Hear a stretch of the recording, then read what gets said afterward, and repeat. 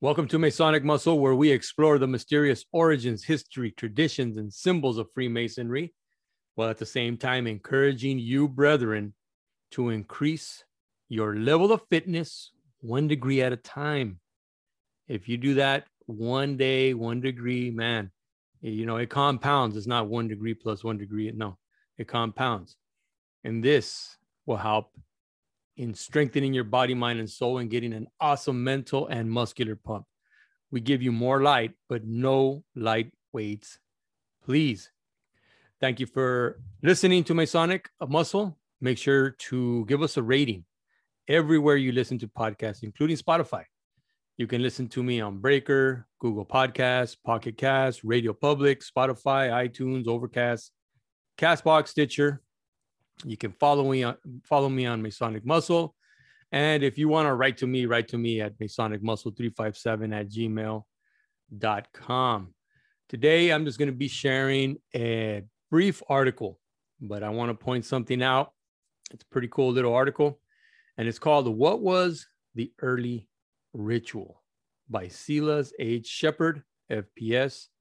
And this article came out in May of 1946. And it has this to say: if we accept the opinion of the majority of Masonic scholars, our present Freemasonry as an organization evolved from the operative craft of builders. It was a gradual transition which culminated in the formation of the first Grand Lodge, of which we have any record in London in 1717. Whether the 4 old lodges which constituted themselves a Grand Lodge had 1 or 2 degrees is a question that has been debated for many years. The old operative Masons had 3 grades: inner apprentices, fellow crafts, and masters. But according to all the available evidence, they did not have separate ceremonies which could be called degrees. To those of us whose curiosity is keen regarding the probable rituals of those old formative days of our present system of Freemasonry, nothing affords more satisfaction than a perusal of the old Masonic catechisms of the era of transition from 1696 to 1730. These old catechisms are comparatively brief, and some of the expressions used are quaint and are now obsolete. But there are many of the questions and answers which are very nearly the same as our present ones. While it is impossible to know whether these old catechisms are authentic or not, they are about the only way we have of having a better conception of the probable origin of our ritual. With the exception of some of the expositions, such as Masonry Dissected, which came out in 1730, and a few that have been reprinted in Masonic histories, these old catechisms are not easily available to students, and it was a boon to many of us to have 16 of them reproduced with critical notes and historical data by Douglas Knoop, G.P. Jones, and Douglas Hamer, all of the University of Sheffield, and published by the Manchester University Press under the title of the Early Masonic Catechisms of 1943. The book was published by subscription, and the edition limited to 500 copies.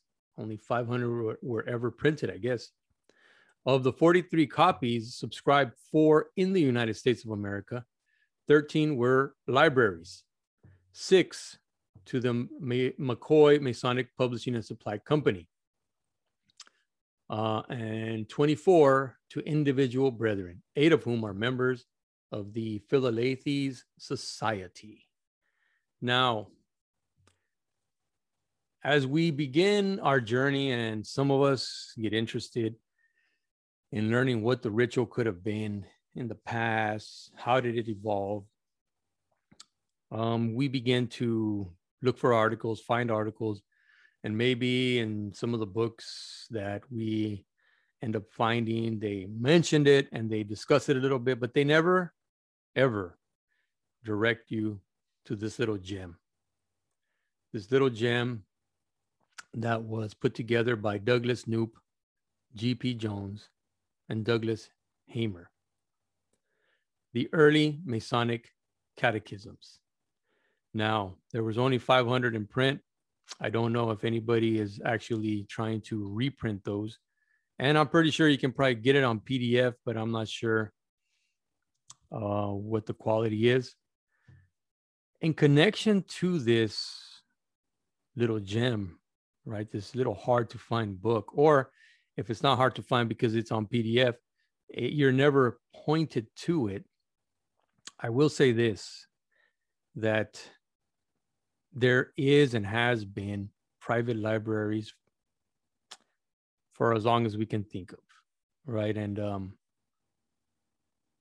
we have the Library of Alexandria, which we learn about through history, different historians writing about them and the mass of information that was in there. And then they got burned down for one reason and one reason only, I believe, and that is the threat it posed to certain authorities, certain groups, right? The information that was in there was of such value, or, you know, such a big threat to the power structure that if they couldn't have it, they had to destroy it. No one was going to have it. Do private libraries exist today that possibly have information that nobody's ever seen? Well, yeah. We have examples here. One of our very own brethren that wrote a book called Anacalypsis, and that Godfrey Higgins. Huge book. I think over 1,000 pages. It was in 2 parts. And I believe in his writings, he wrote about how he was able to gain access into the Duke of Sussex during the time, who was also a Mason. The Duke allowed him access to his private library in order to write a book, the book that Godfrey Higgins was intending to write. And then other people of the time, like the Reverend Robert Taylor, you know, the Devil's Pulpit, and also Richard Carlisle, the Manual of Freemasonry, who wrote about Masonic astronomy and the strong astronomical elements within Masonic degrees. They knew him, they knew Godfrey Higgins, but Godfrey Higgins had access to this special library. And you can say, well, come on, you know, you got the Vatican too. The Vatican has 50 miles of books underneath the Vatican. And it's very hard to gain access to this library. And from what I understand, not everybody knows what are in those libraries, what are on those bookshelves. The reasons they give is because no one has gone down there and cataloged them. Another example is Carroll Quigley. Carroll Quigley was one of Bill Clinton's professors and mentors, and he gained access to special library from the Council on Foreign Relations, and he was down there for 2 years. And when he came out, he wrote a book called Tragedy and Hope, A History of the World in Our Time. And he wrote some other books as well.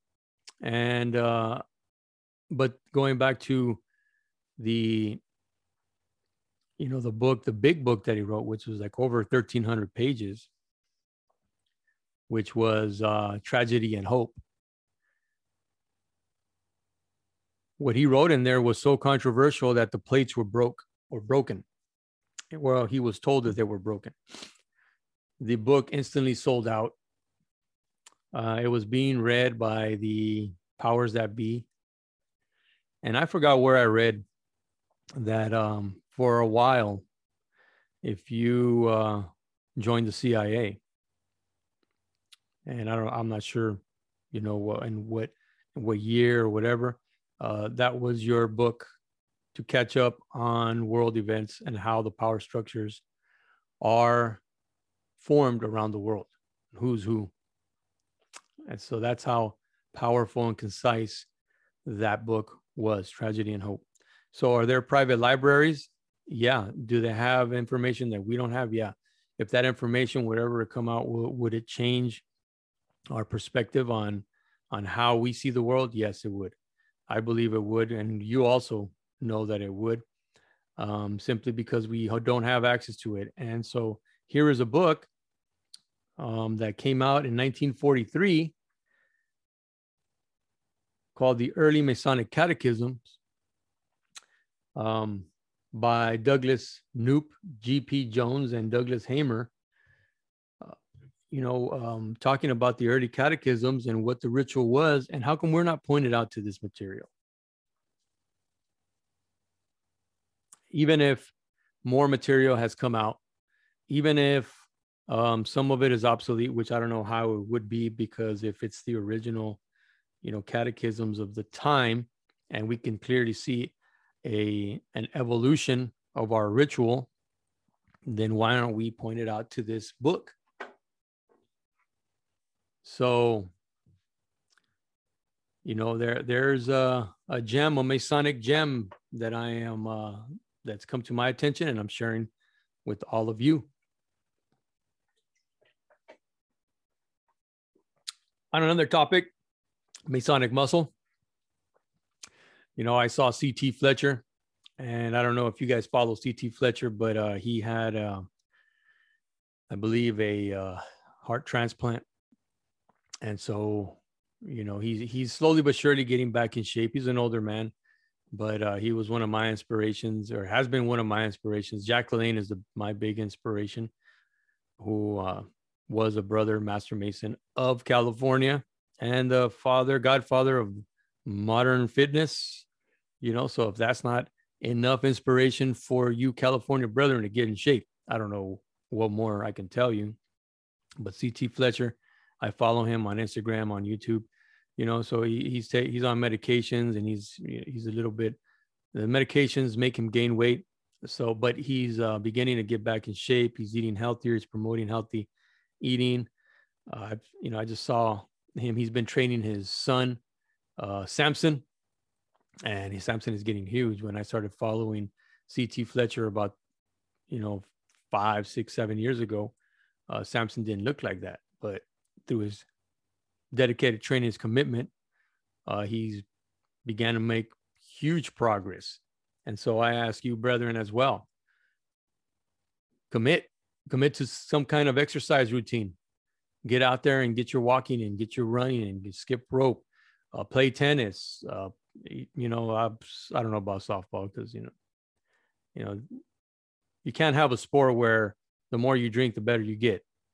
Just like in bowling, kind of, that's, I don't know how that works, but that's how it works. So I wouldn't consider softball, something to help you get in shape unless you don't drink. Bicycle, get on a treadmill, follow the Burpees King, follow Iron Wolf, and see their routines. Follow the Strength Cartel, Big Boy and Strength Cartel. Follow, who's the other guy that's out there doing it? Kelly Muscle, who has been experiencing some, health problems, but he's open about it, and he's out there again, getting at it and getting healthy. Get out there, help your body get healthy, help your body get strong. Get plenty of sun, man. Breathe in that fresh air. Read something positive. Read something constructive. Read something that'll inspire you to work hard, to dedicate, to commit. And look forward to the next Masonic Muscle episode. This is Masonic Muscle, Masonically helping you to strengthen your body, mind, and soul, bringing more light, but no light weights when you're in the dungeon. Peace out.